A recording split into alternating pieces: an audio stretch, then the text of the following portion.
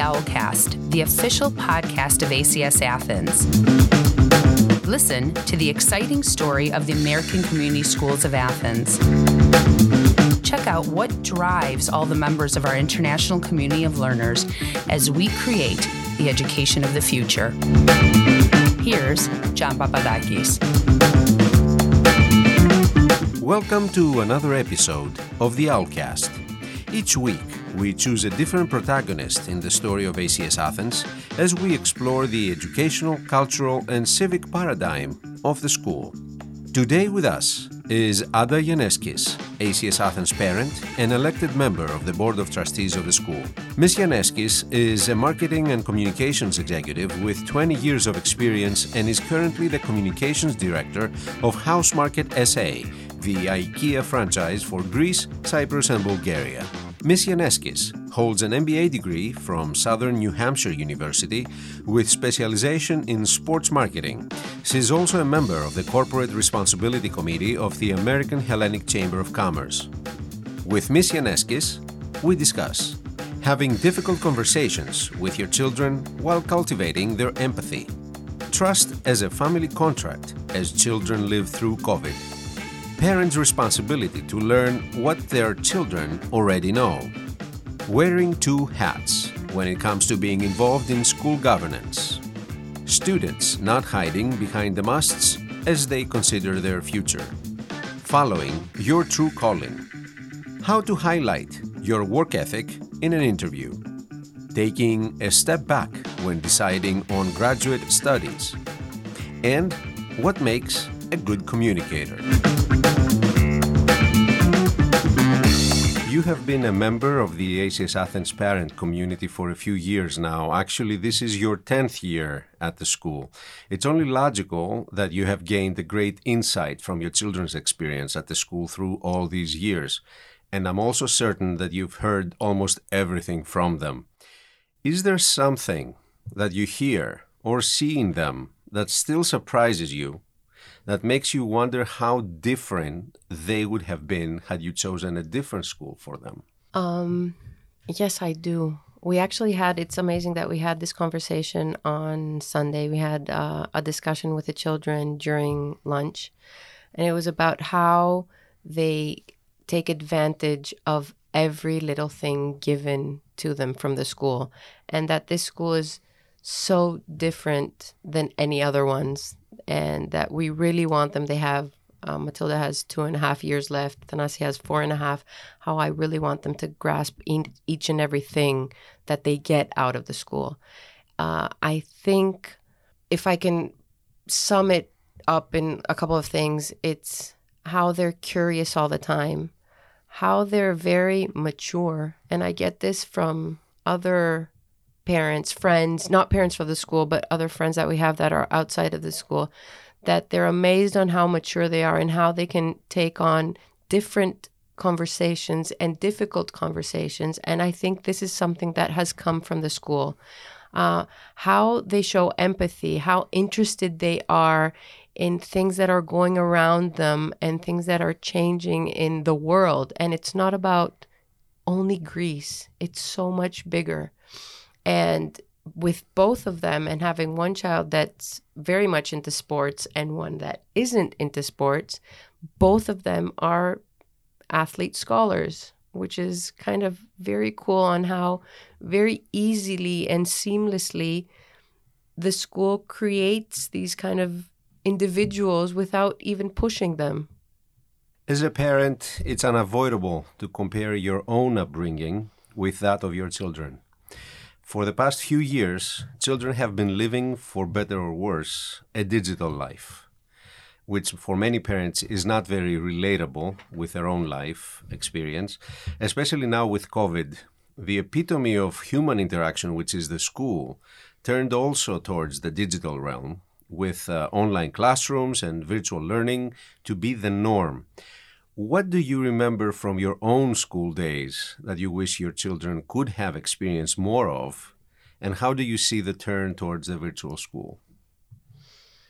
My own school days, and I think it was more of the after school days that it felt more safe.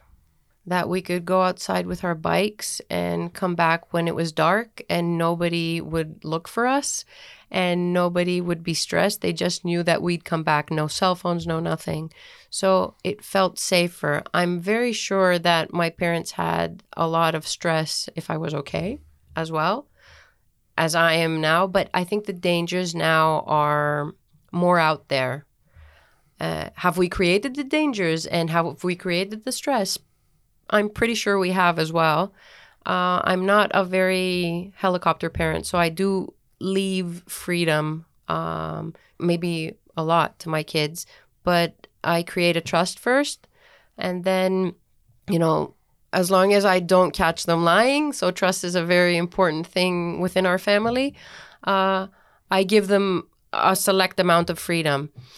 I think with the digital part of things, because of my job, I'm close to digital and I can understand the positives and the negatives maybe a bit easier than the average parent.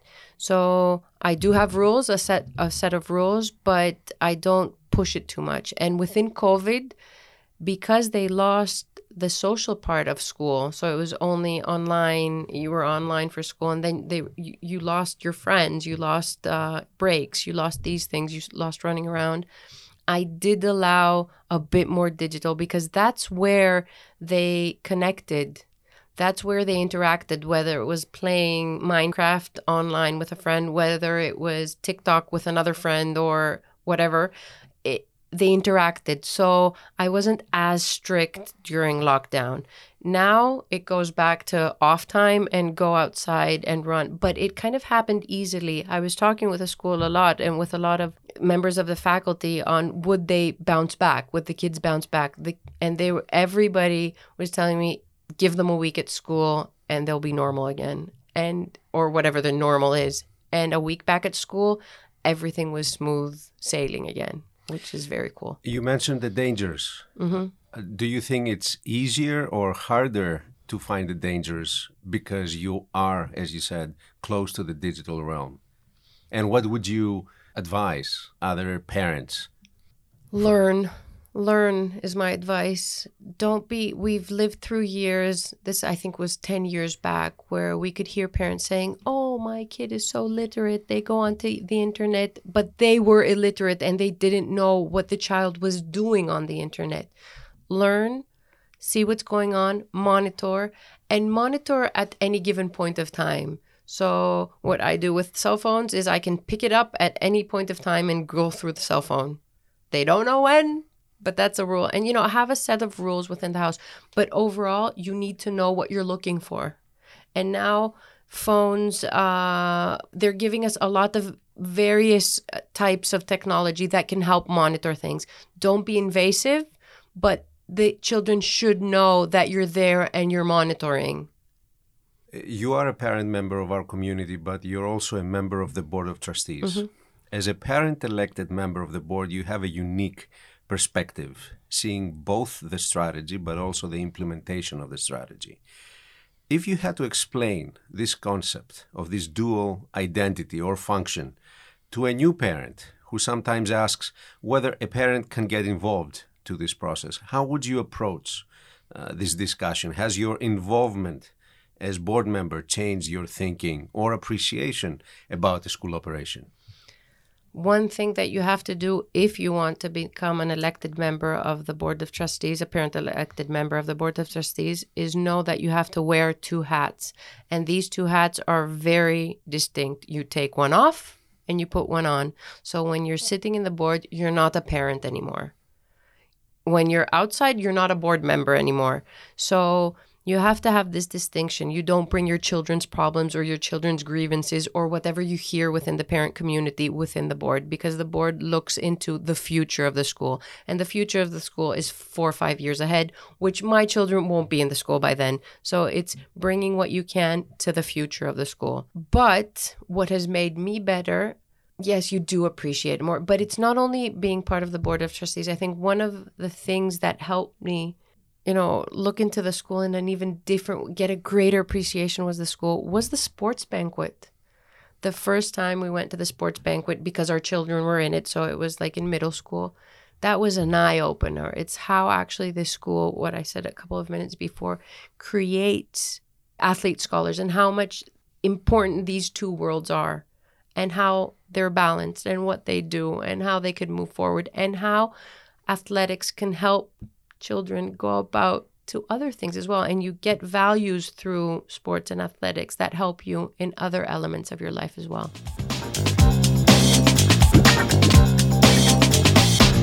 You are listening to the Owlcast, the official podcast of ACS Athens.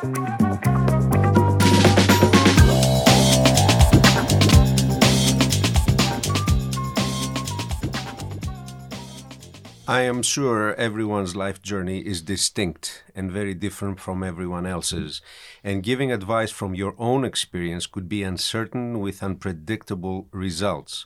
However, your particular trip through your studies and professional life might inspire, if not guide, someone. What part of your journey do you think can inspire a young person, someone who's trying to envision his or her dreams, or someone who's preparing to change route and go a different way? Never stop. Persevere. I mean, find your calling and whatever. Try different things. Listen and learn constantly, I think. That's something that's very important. And don't be afraid to ask. Don't hide behind the musts. It's easier in Greek to say what it is, the prepi. Don't hide behind the musts and what people are supposed to see in you, but what you actually want. And it's been said, it hasn't been said by me, that, if you find what you love, you won't work a day in your life. And try to find your true calling. Try different things, ask, look around, and don't be afraid to work. I think work ethic is one of those most important things that sometimes we forget. Hard work pays off in anything in life. Did you have a point in your path that you said, I need to change, I need to go a different way? And either that or you made a change and you said, nah, that's not for me. No. So you did what you planned? I didn't do what I planned. It kind of came to me. I don't know if I was one of the lucky ones. I was very happy and excited with what I did. One thing maybe that I want to look into the future that I think I'll do when I retire from the corporate world is what I've seen, and I think might be my true calling, is teaching and facilitating. I did a course a couple of years back on facilitation, and it was one of the most difficult courses I've ever done. I was always a very polished public speaker, and I knew that I was very good, so I went in, with that kind of mentality that I got this. But facilitating and teaching is something completely different, and I got a huge slap on the face from my trainers that, you're very polished, but who got what you said and who understood?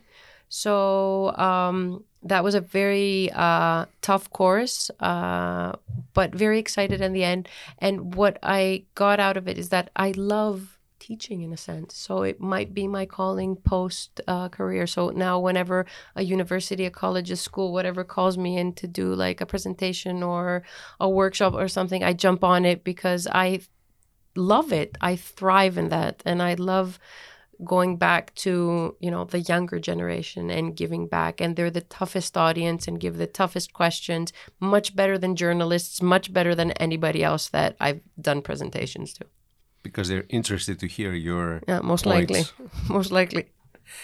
You're in charge of communications for a multinational corporation, and you've been part of that corporate team for almost 20 years now.